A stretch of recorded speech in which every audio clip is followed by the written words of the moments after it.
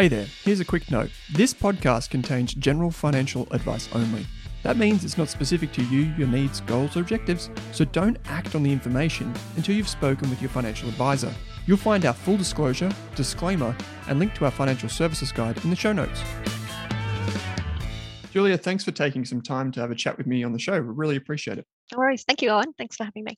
I thought maybe, in doing my research, I thought maybe a good way to start would be just to ask you, I know you have teenage daughters, how you try and explain to them what you do and how you go about teaching them about investing or money, or even if you've just tried to broach that subject at all, any of the kind of the wisdom that you can give myself and listeners would be very much appreciated. Sure. Okay. I do have teenage daughters. One is going into year 12 and the other one is in year 9. So I have talked to them about investing in the past. And they do show a lot of interest, and they certainly show a lot of interest in wanting to be independent, which I think, well, for anybody is important, but certainly for young girls is extremely important in my opinion. When I described what I did to them when they were very young, I said that I was a fund manager, and of course they interpret it as a fund manager, which I like to think is one and the same, but I guess they understand. Say if I take them shopping on the weekends and we go to say JB Hi-Fi or shopping at Woolies, they understand that those are components of listed companies, and the money that we spend there goes into form, I guess, part of their bottom line. So they do understand the concept of corporates and the idea of profits. And my daughter that's in year 12, she's studying commerce, business or economics, business and law. So and they're the areas that she wants to go into. So she has a keen interest on it. So I do try to broach with them, the value of investing and also the value of being independent. Do you think that either of them will go into the field, into investing or business, like the corporate life, generally speaking? Absolutely. My oldest one, that's exactly what she wants to do. The youngest one, I think she'd like to be an investor, but I don't think she'll follow that path. It's always an interesting thing, right? Because a lot of, particularly teenagers, they're either, it's kind of binary. They're either into it or they're not. And if you can find a young person that's interested, they obviously have one of the secret ingredients of long-term investing and wealth creation, which is time. They've got all of that on their side. So having a mentor like you, I imagine, would be invaluable to them. I normally ask this question at the end, but I feel like this might be something that is interesting now, is if you had advice for them and you would be willing to share it with us now, what would you say to them if you were in their position right now? The value of compound investing, which is just the point that you just raised, is one of those miracles, compound investing, but also confidence, which is, it's hard to teach somebody, but I think that's probably one of the areas that I lacked starting. And I guess confidence in myself. It's not something you can teach. Yeah. No, but it is a fair thing, right? I find with the younger analysts, they often think that there's so much that they don't know, and they lack confidence because there's so much uncertainty. I think as you go on, the uncertainty is still there, but you just learn to manage it in a different way, and that's just purely from a professional perspective. And this leads us actually nicely into my first question to you on your career, which was, you started as an analyst in 1994, I believe. I did, yes. What was that like? Did you always know that you were going to become an analyst? I guess it was complicated by the fact that prior to that, I finished my economics degree at the end of 1990. So I came into the job market in the recession we had to have, which was, you had to be there because it was a really hard recession, and it lasted for years, and it was devastating to Australia. So in terms of seeking a job at that time, after finishing an economics degree, the financial sector was laying people off. So there was no prospect of going into that field. There was accounting and auditing, which I had tried and didn't really enjoy. So I actually went into working for the Attorney General's Department investigating organised crime. So that's how I got into it. And I guess once the economy picked up, which was by late 1993, there were opportunities in finance again. So that was my foot into the area. I didn't know this about your backstory. Normally I have a pretty good handle on the backstory of guests coming on the program. So you investigated organized crime. That was kind of your research. That's your first exposure to research out of school or uni. Yes, that's right. Yes. Yeah, right. And so, okay, interesting segue here, but maybe it's more of a digression, which is just Did any of those skills transfer to becoming an analyst? Absolutely. Now, you got to remember this was pre-internet. So it was, in terms of reconstructing accounts, it was bank statements, it was check stubs, it was transcripts of telephone intercepts and listening devices. It was a lot more creative and a lot more, you had to be a lot more resourceful. The other thing would be probably just questioning and interviewing techniques. Was there something about that that made you want to leave that field, or was it just I've always wanted to be in finance and work in investment research rather than say organized crime? Was that just was the allure of that, or was there something that kind of pushed you away from that industry? I think, the allure of working in finance was always there. So I guess once circumstances changed and I mean, it was slightly depressing work too. So it was nice to jump across, but it was a massive culture difference. How would you describe speaking of in investment markets, how would you describe the culture when you moved across? Well, I guess I went from working in what was a fairly grotty building in Kent Street behind bulletproof glass to working in the best office building up on level 39 with my own office and a view of the water, view of the harbour. So I went from one extreme to the other. Yeah, I left a whole lot of great people, and I ended up working with a whole lot of great people. But I guess the surroundings were completely different. Can you describe to us then that formative stage in your analyst career, kind of the key moments that the people know now as being a portfolio manager and a very successful one at that? Can you describe some of the key roles that you've had over time and some of the lessons you've learned? I know that you invested through the GFC, for example. Any kind of stories or anecdotes that you can leave us with that helped you become who you are today?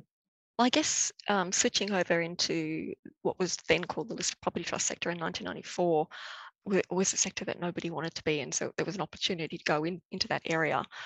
I guess at that point you had the bond rate that was starting at about 11% back then, and it's fallen ever since. And I guess in the last 2 years it's continued to fall, although we have seen an uptick quite recently. I mean, I've seen a lot of different cycles. Like the worst one for real estate was the GFC, so 2007, 2008, and one of the REIT companies was actually the canary in the coal mine for Australia.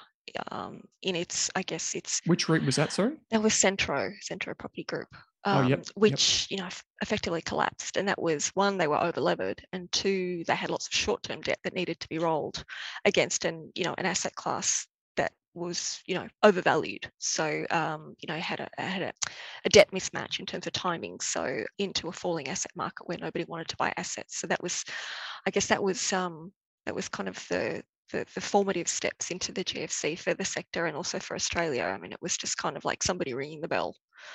The GFC was not kind to the REIT sector, and a lot of retail investors, unfortunately, were burnt because the sector was over-levered. It invested in asset classes that it didn't understand. It had invested offshore.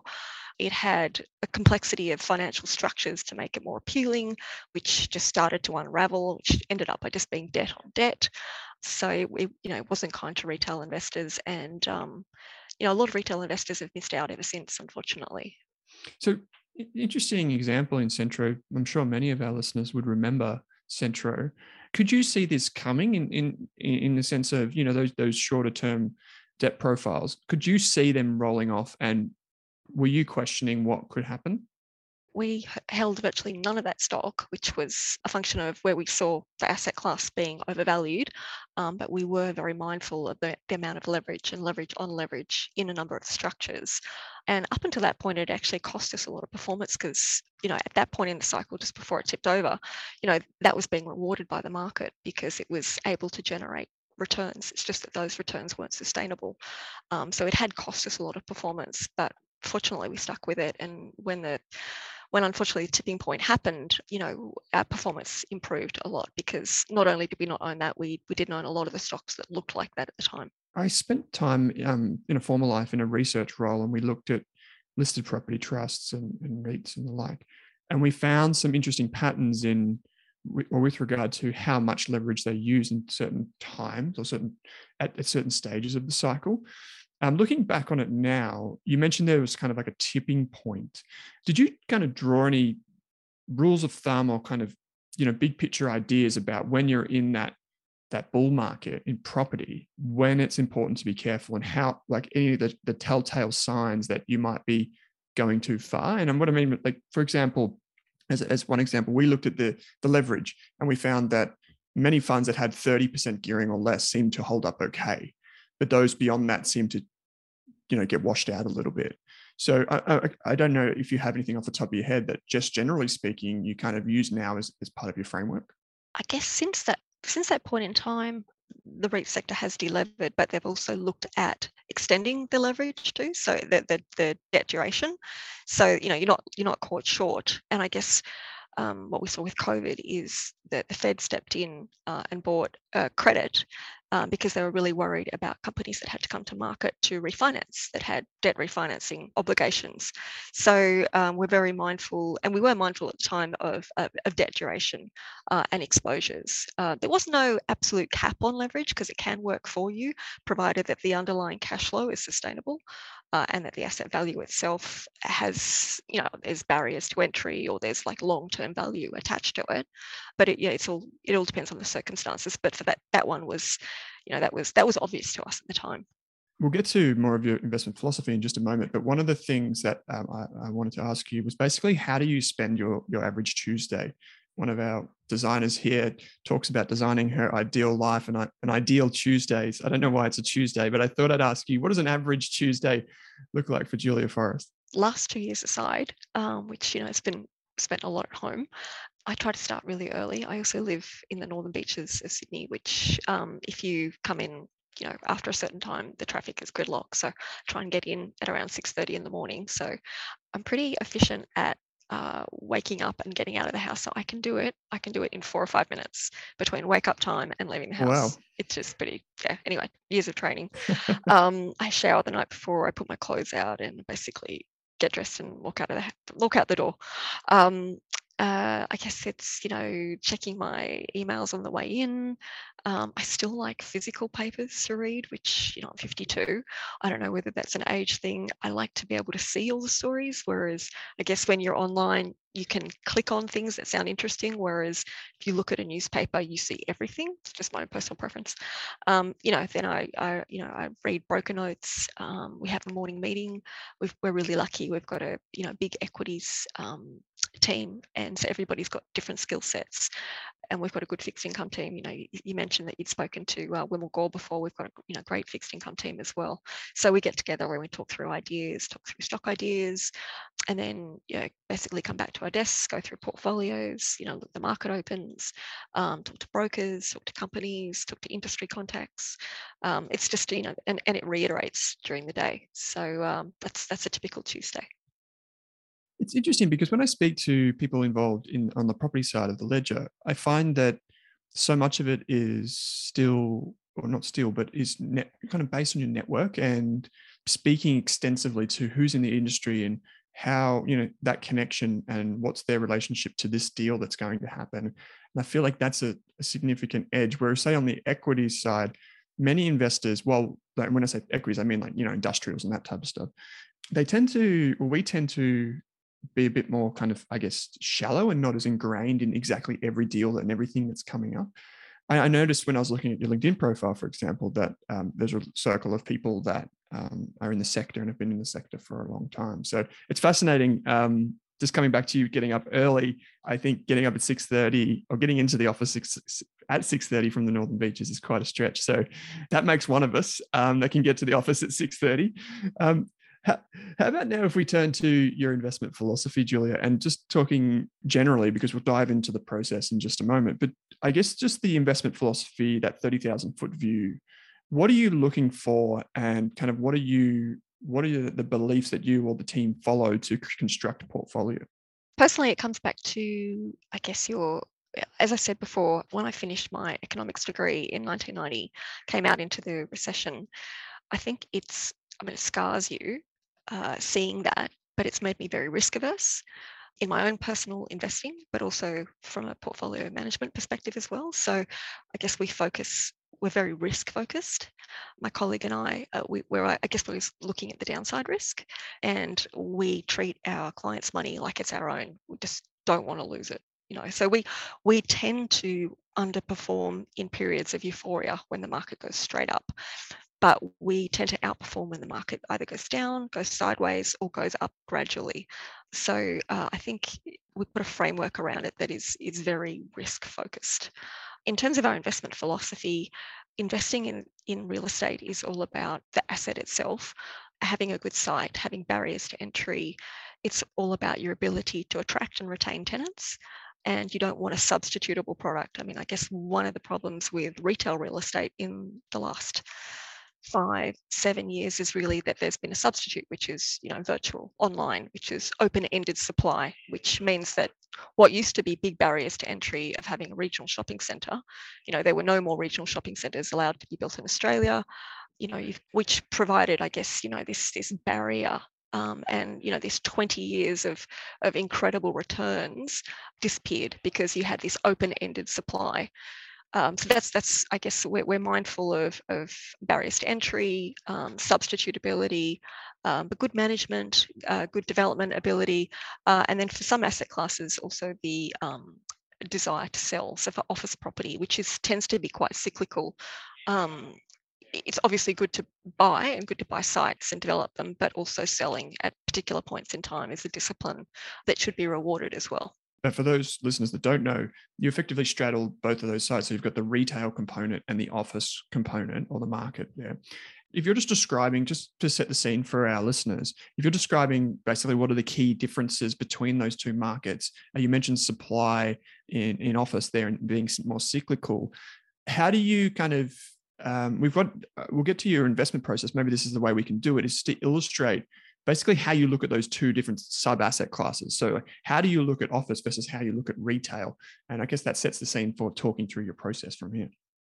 Well, I guess in terms of retail, particularly the big malls, the big malls that your listeners would be familiar with, the Westfields, we had been underweight that asset class for a long period of time, premised on, I guess, substitutability, leakage of spending to the internet, which impacts retailers wanting to expand, which impacts pricing tension for rents and occupancy and rental growth. So, not to mention, asset values. Obviously, the cash flows drive the asset values, and if the cash flows are under pressure because you don't have the retailers wanting to commit, or you don't have competition for space, so you don't have rental growth, it impacts the actual asset value itself.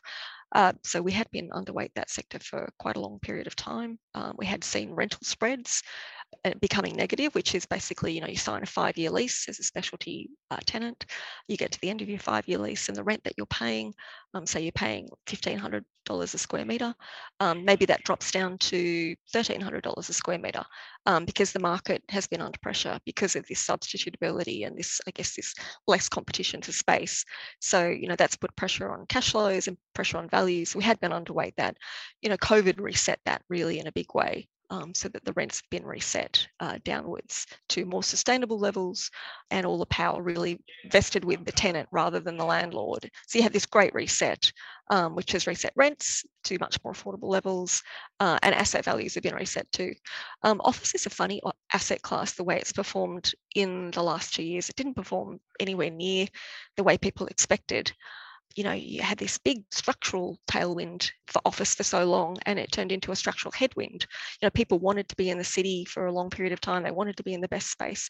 And with COVID, obviously, everybody had the ability and desire to work from home. So, this what turned from a structural tailwind turned to a structural headwind.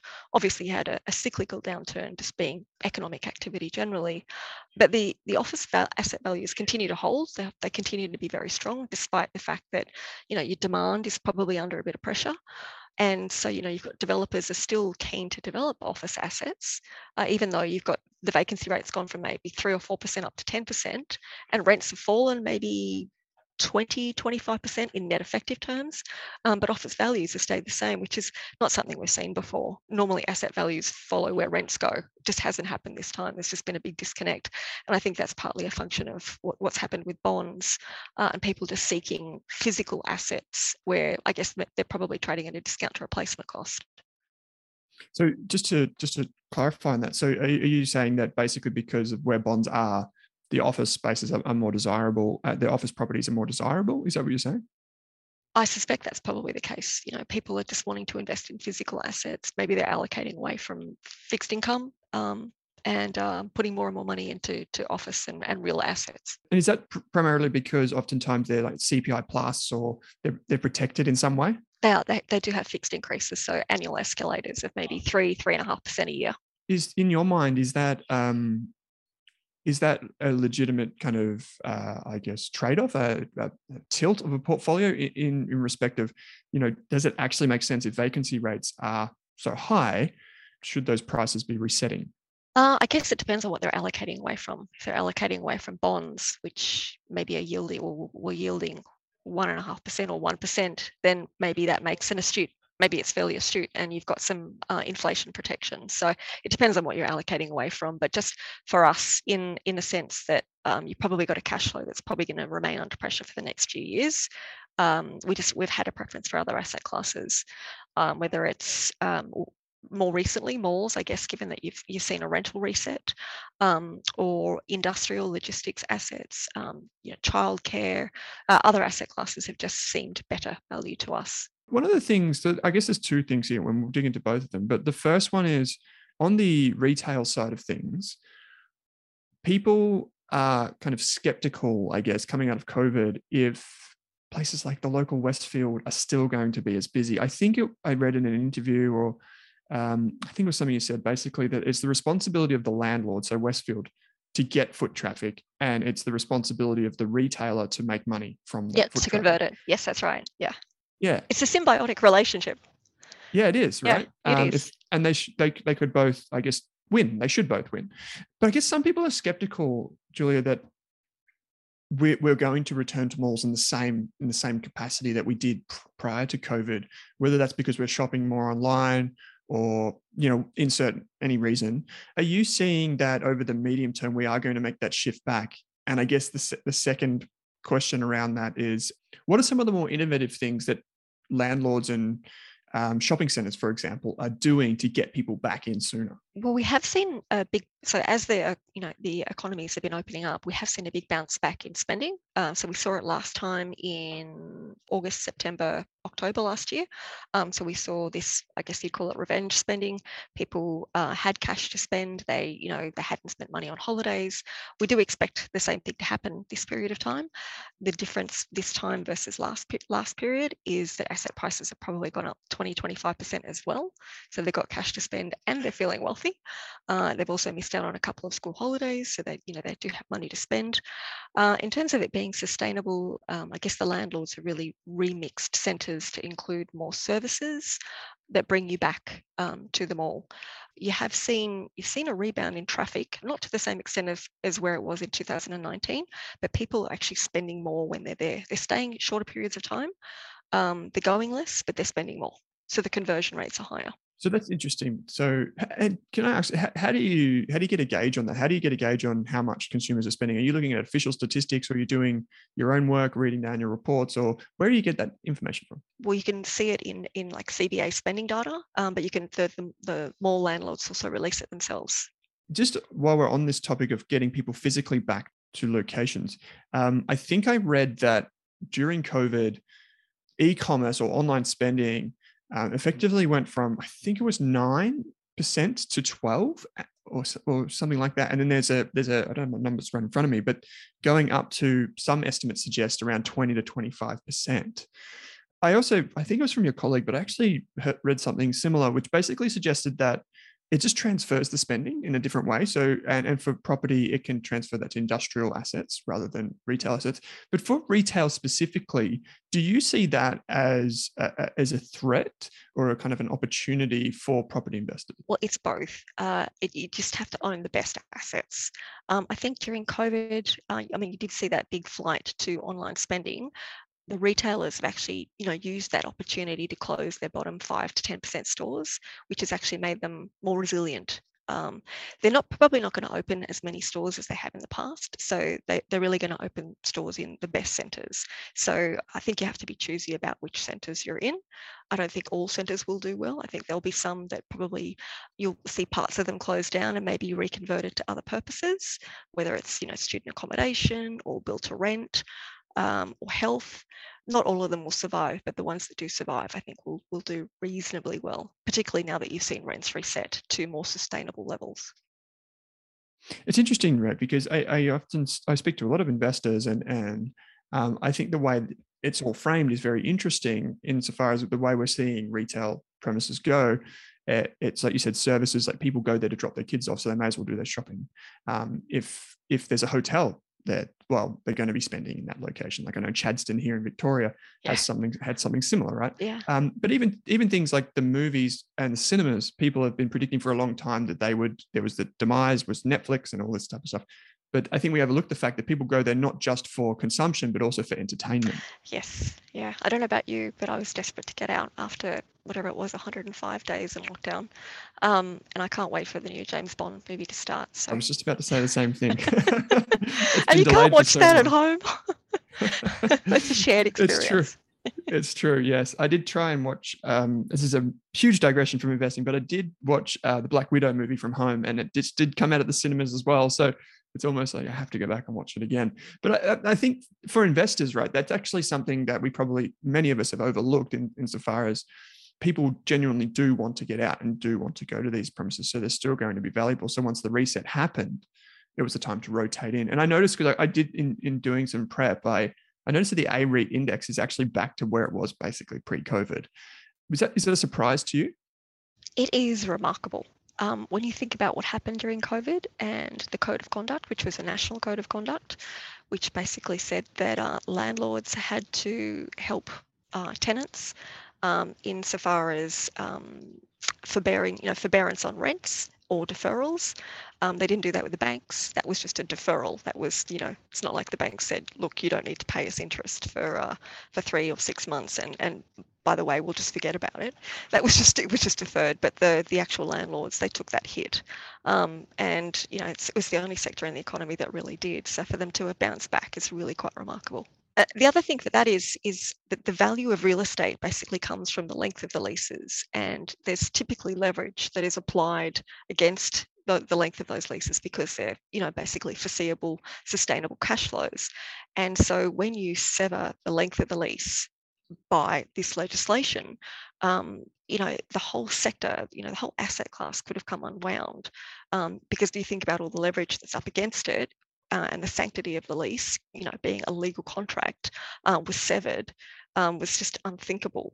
So the fact that the sector has gone back to where it was pre-COVID is really quite remarkable. Yeah, I think, if we imagine if you're investing in an industrial company, you're doing discounted cash flow analysis, or you're doing some cash flow modeling, and all of a sudden it's down 20%, that has a significant impact, not only on the interim free cash flows, but also on the terminal value, right? Which is basically the majority of the asset value. So that's a really interesting thing.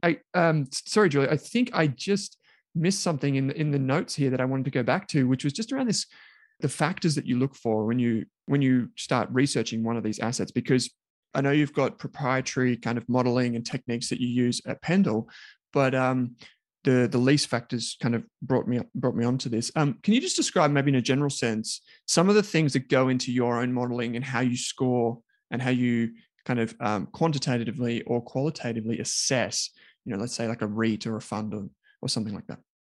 So in terms of our valuation, we have 2 parts to it. So the first part is the PE, which the earnings we forecast. So that's just a function of where we think rents will be, where interest costs will be based on capital management. And then the actual PE that we apply is determined by 9 quality score factors. So that determines what the PE is that we apply. And of those 9 quality factors, 5 of them relate to management. So it's management's ability to, I guess, add value to those earnings, either to sustain it or to actually enhance it. So that's the first part. The second part is a breakup valuation. So again, it's forecasting earnings and then applying a multiple for those earnings. And that's we use a cap rate, which is basically, I guess you could think about it as the inverse of a PE. So it's just a percentage that we use to determine the value of the real estate. So we apply a cap rate based on where we see the cap rate for that particular asset class or that particular asset. So our valuations are a combination of those two outcomes, and then we rank those relative to each other. And we try to own the ones that are compelling value and own less of the ones that aren't. Yeah. So in the A-REIT index here in Australia, of course it's A-REIT, there's about 35 securities, but depending on which fund we're talking about, you can invest outside of that a little bit as well. We can. Yes, that's right. Yes. And we have in the past. Yes. And I guess the process probably wouldn't change whether it's listed or unlisted because you still have an estimate of earnings and quality and those types of things. Right? That's right. Yeah. Yeah. Yeah. The other thing that I know a lot of our listeners would be keen for me to ask you about is basically, so we've talked about retail, now we're talking about the office a bit more. The work from home movement has changed the way many businesses operate. I think it was you that said, or it came from the Lend-Lease. I think you were quoting Lend-Lease or something like this, where you said that basically employers have to earn the commute of employees. And I'm hearing anecdotally that some people who are hiring in this market are basically having to offer 100% flexibility if the employee wants that. How does that, in your opinion, impact office prices? Like we've talked about it in terms of supply. Do you think that the level of supply that we have in major cities at the moment, for example, is too much? I think there's a lot of old stock which isn't fit for purpose anymore. So when I was quoting Lend-Lease about earning the commute, I guess you've got to have premises that are fit for purpose. So modern, offer amenity, and then ESG credentials as well, which is extremely important. So I think there's probably too much supply of older stock. Obviously, the supply of newer stock will appeal to tenants, and you will see tenants gravitate out of the old stock towards the new stock, but the absolute levels of vacancy will hang on and depress rents generally. That's interesting you brought up ESG because we've had, is it neighbours ratings for quite some time? That's right, yes. ESG is now, I guess, a much bigger focus, not only of property investors and landlords, but also just generally every company, is almost being expected to report on emissions and those types of things and their impact on the environment. Are you seeing that kind of come down the pike now? Is that what you were referring to before from ESG? Absolutely. The tenants are saying, no, this has to be better. Yes, that's right. It's very tenant demanded. So tenants only want to go into buildings with good ESG credentials. And for, obviously the E part is the part that they're really focusing on. So they want them to be sustainable, whether they're run on renewable energy. They, even the actual, the building and the built form itself, the amount of carbon that's gone into a new development, whether it can be offset or, whether it's used with recycled materials. They're very mindful of it, particularly tenants that find it difficult to do much like their energy companies. They definitely want to move into a building that's got good environmental credentials. Do you find that in terms of the rents themselves that the corporates are willing to pay more for this? Do you think it's a value add? I think it's more, I don't know that they're prepared to pay more, but they're more willing to exclude buildings that don't have those credentials. So it's I think if you're going to attract tenants and the tenant pool is broader, then as a landlord, that's what you have to focus on, because I think the ones that don't, they're going to lose tenants, and ultimately it'll be reflected in values because the tenant pool that you can choose from is getting more and more limited. This might be completely different, and it probably shows the lack of my knowledge on the sector. But is it possible that these premises can be converted to something else? So we've seen things like the WeWork IPO'd via SPAC finally in the last week or so, and then we have the potential to even convert those spaces into something else, like a retailer would say, from putting more services in there. Do you have any examples of office spaces where they've kind of been repurposed and that's been successful? It tends to be cyclical. So I was talking about Perth before and old office buildings. In the 90s, they converted a lot of them into hotels because there was a shortage of hotels. They were, these office buildings occupied good space, but there was no demand for office. So a lot of them got converted to hotels. You have seen, other conversions. So in the Sydney CBD, you saw 7 or 8 buildings come down for metro stations. So you've seen, supply taken out. And then you have seen some other office buildings converted for other uses, but it can be quite expensive, and it depends on how old they are, with ceiling heights, etc., where the cores are as well, so that there's, there has to be sufficient natural light. Yeah, that's really interesting because I was actually talking to my partner about this the other day. We're thinking, what's the useful life of one of these buildings that gets put up in a CBD? How long do they last, and how do they tell the tenants that actually we're taking down the building? So I thought that was really interesting. I've got kind of a couple of final questions here, and this more relates to, and I think it loops back into where you talked about kind of being that risk averse kind of investor and your early experiences through the recession in the early 90s. Obviously, with yields being on a downwards trajectory for so long in some parts of the world, they're negative.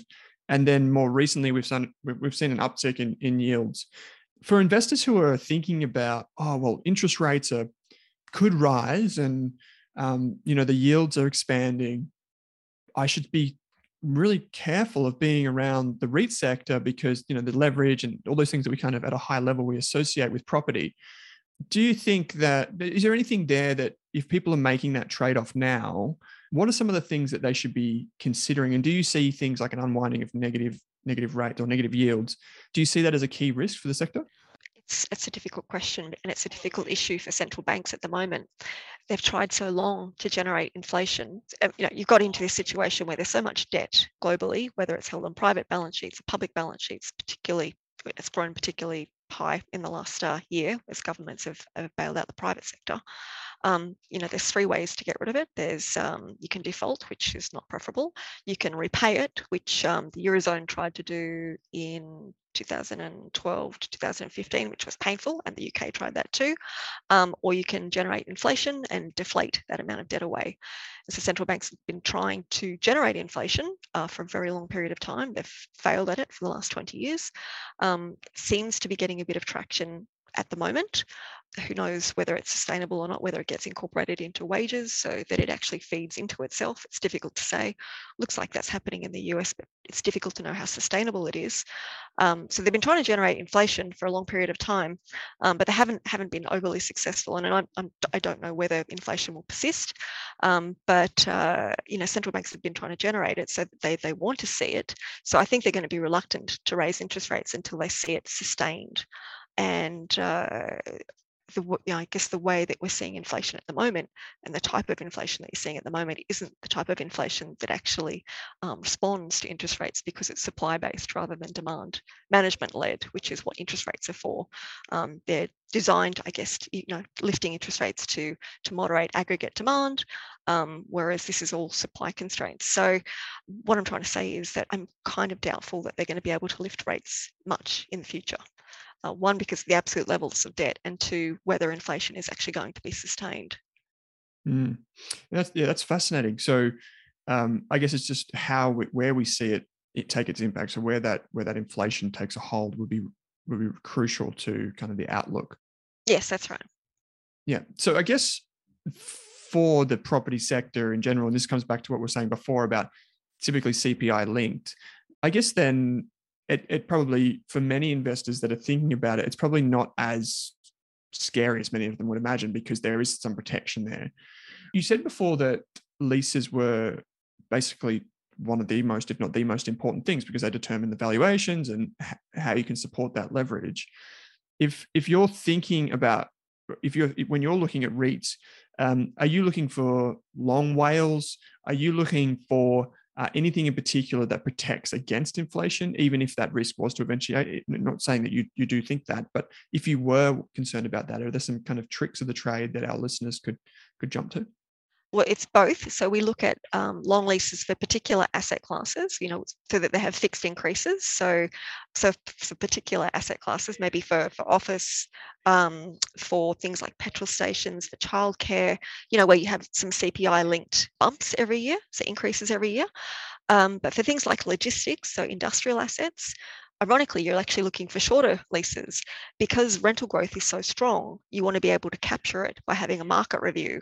And there's also development upside if the actual industrial premises can be, converted to a higher and better use, or even just a better industrial like distribution centre. So depending on the asset class, you might want short leases if there's a lot of rental growth at the moment. But if you've got an asset class where there's less barriers to entry, you obviously want a long lease.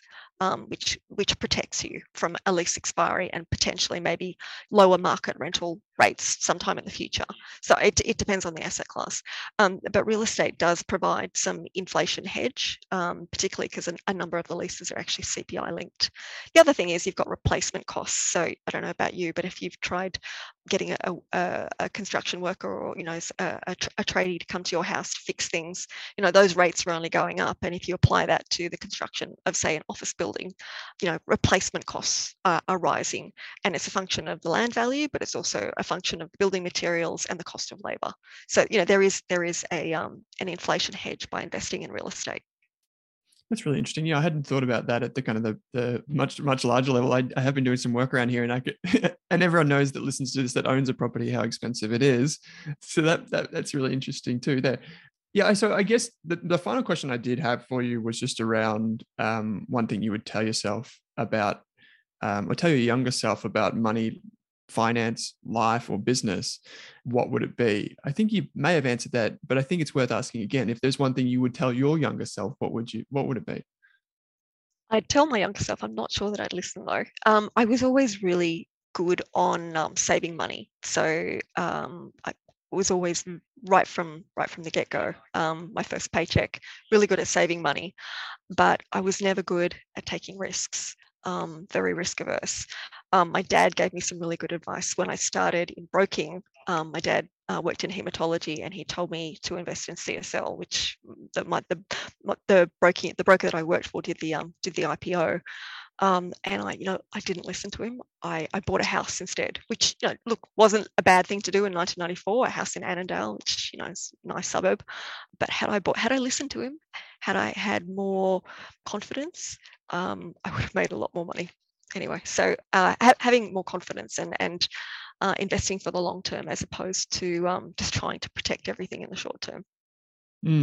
Well, Julia, many of your accolades are speaking for themselves in recent times. I know you and the team have won quite a few awards in recent years, and for those listeners who are interested in hearing more about what you have to say and finding out more about the funds that you run, where would they go to find that? Is that best on the website, or? Yeah, if they go to the Panda website, they can see all the investment options and decide for themselves. Yeah, wonderful. Well, Julia, thanks for taking some time to join me on the program today. Pleasure. Thank you so much, Owen. Thank you for having me.